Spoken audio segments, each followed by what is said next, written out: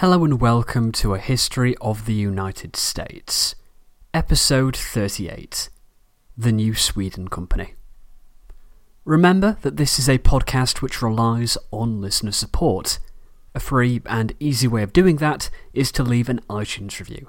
It's a great way of helping out to get word out about the show. In our last episode, we looked at the exploration of the Hudson River by Henry Hudson, as well as the founding of New Netherland, a series of colonies founded around the modern New York by the Dutch West India Company. Now that we have this colony founded, we can begin to take a better look at its history. I cannot overemphasize what a perfect location New Amsterdam was in. It was a settlement almost guaranteed to be a success. It just required time.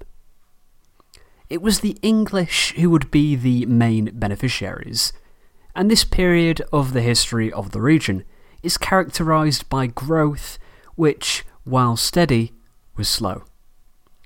Perhaps it could have been quicker, but the Dutch had a problem of attracting colonists. While Massachusetts Bay would be filled by religious dissidents fleeing persecution, the Dutch weren't really inclined to leave the Netherlands.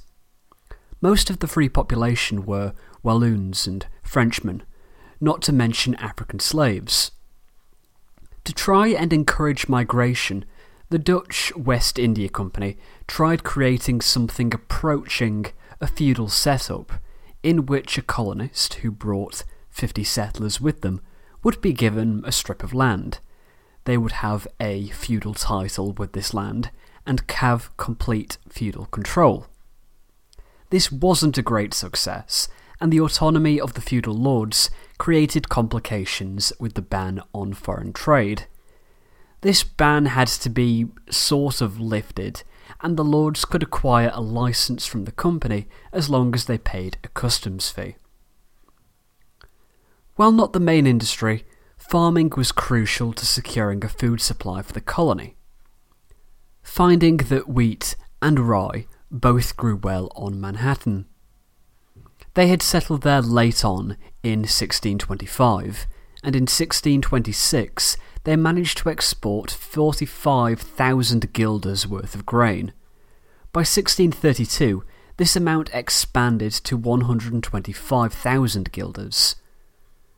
While this was an important foundation, the monopoly of the fur trade the colony held was its single greatest economic advantage.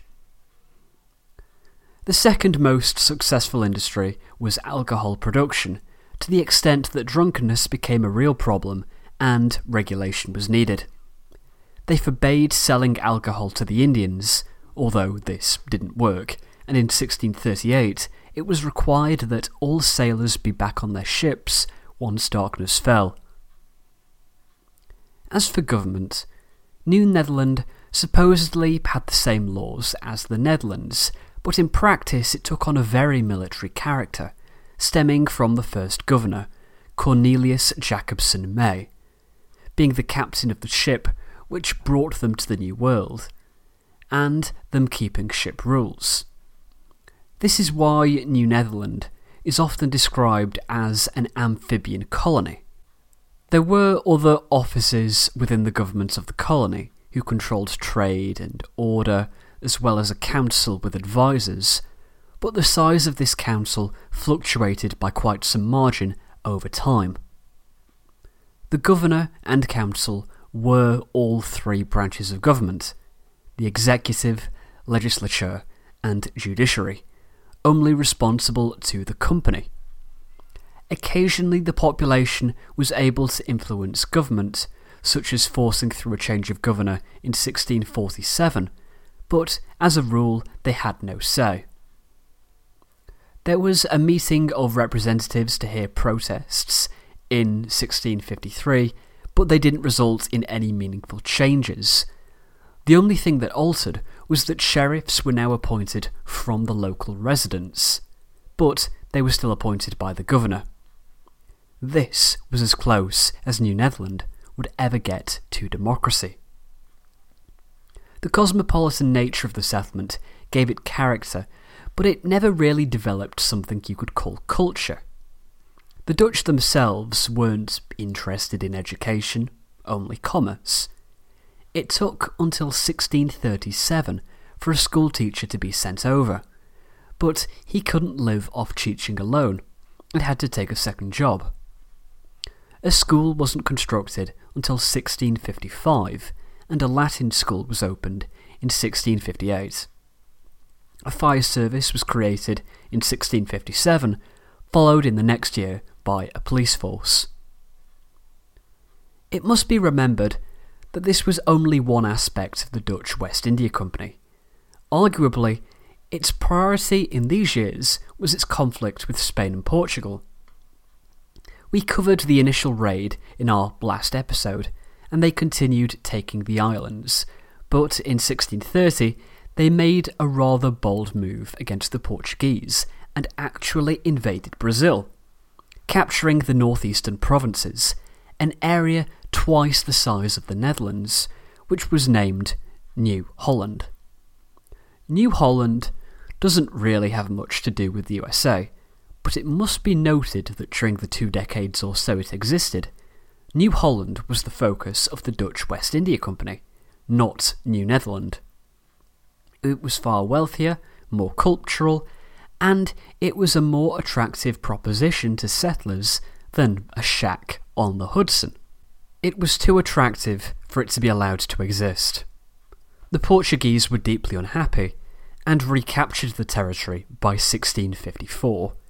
It's an interesting footnote at least. We are rapidly nearing the point where the colony became New York, but we have an important event New Netherland was involved with, because by the time it became New York, it cannot really be considered just a Dutch colony anymore. This is because of another colony to which we must now turn. New Sweden. Sweden has a long history stretching back into the murky past, where it is impossible to separate history and legend. Our overview of Dutch history was confusing, and I'm not even going to attempt to chronicle how the small kingdoms of Sweden joined together. That would be a complete waste of time in a podcast about the United States.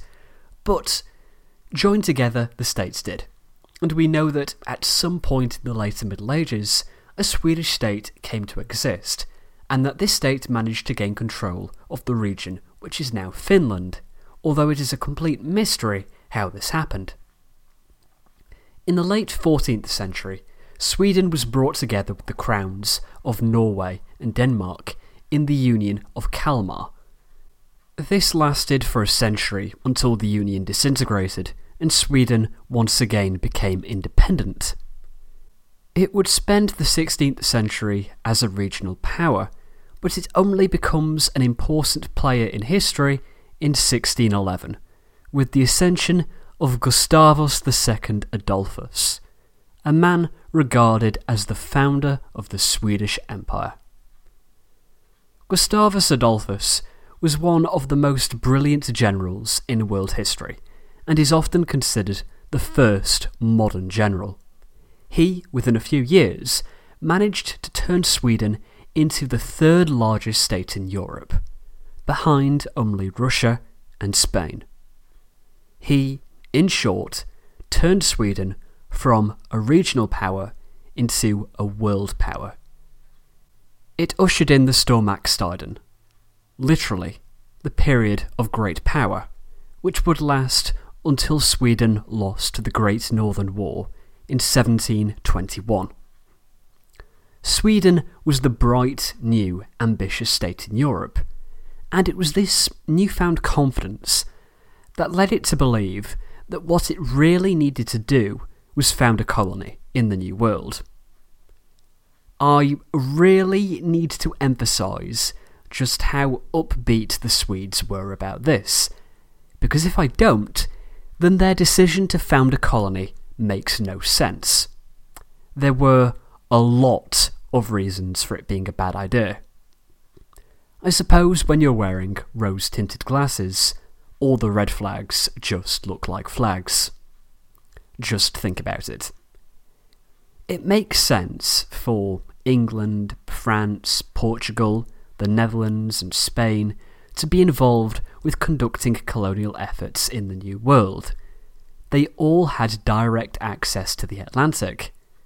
This was problematic for Sweden. Their heartland was around the Baltic, meaning that they would either need to go overland across Scandinavia or through Danish waters if they wanted to get to America.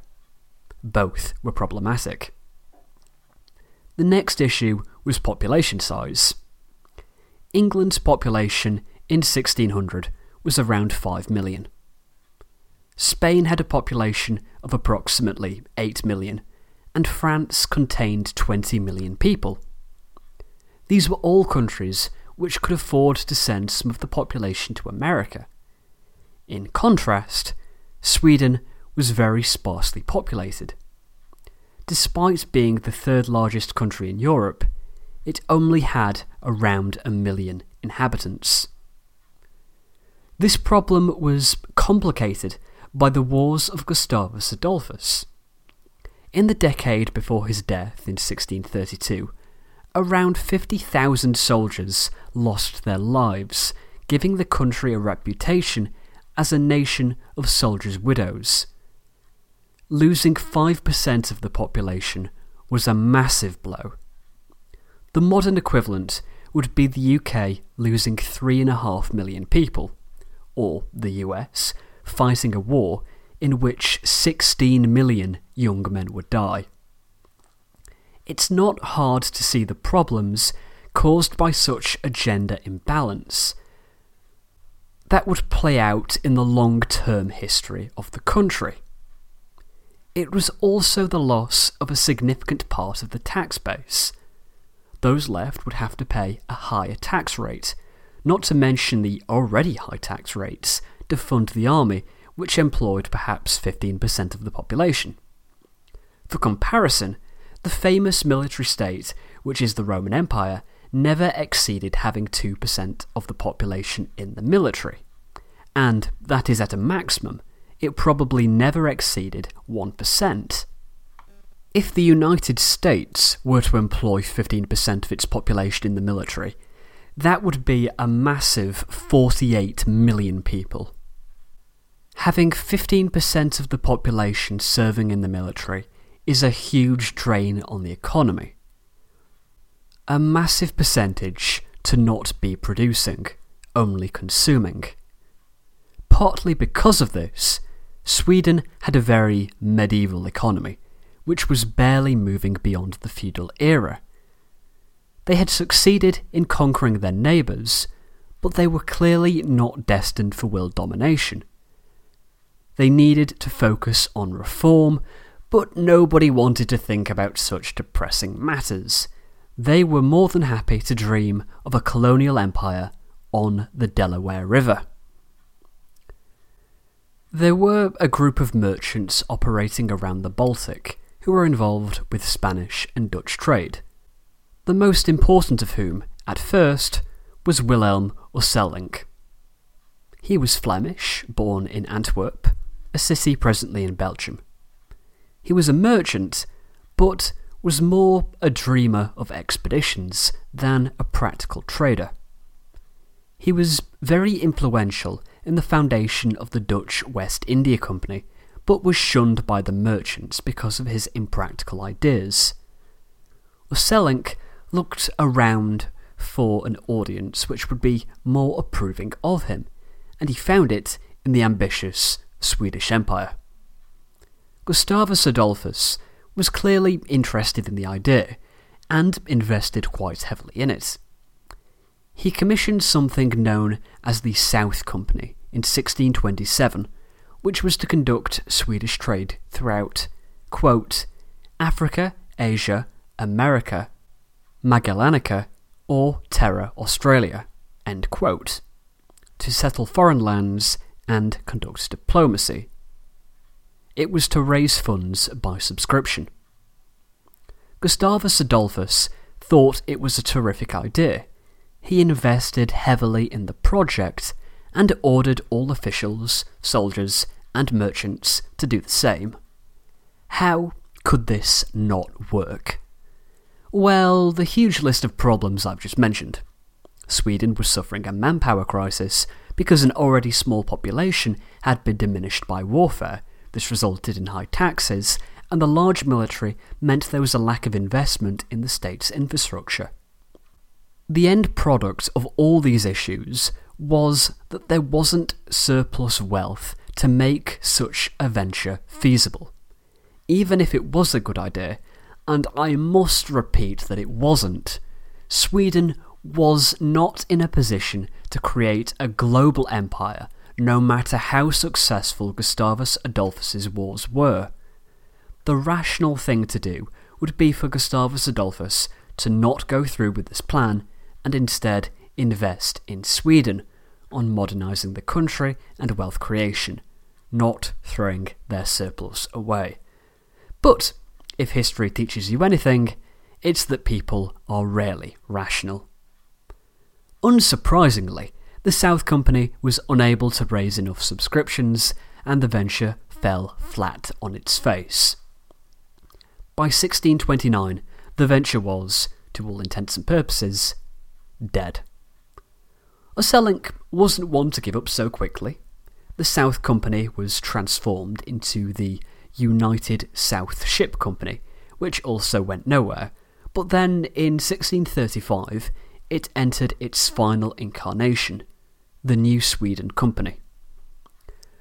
While at this point Esselink was financially ruined, this venture was hopeful. It had received the support and backing of others involved with the Dutch West India Company, such as Samuel Bommelart,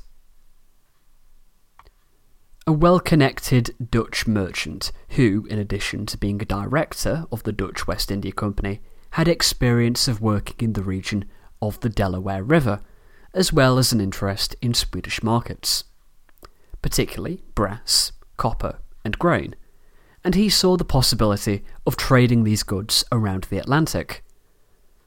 Blommaert was able to form a close relationship with Axel Oxenstierna, the Chancellor. They also brought on Peter Minuit, the former director of New Netherland, who had made the purchase of Manhattan Island.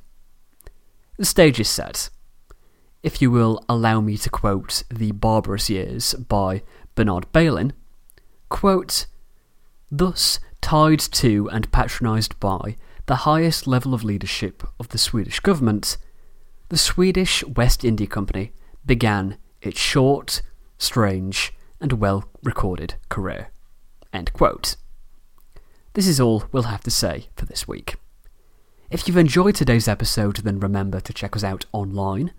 There is the website, thehistoryofpodcast.com, if you want to sign up for membership.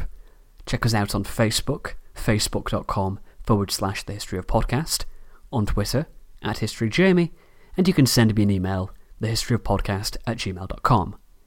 Thanks for listening. I'll see you next week.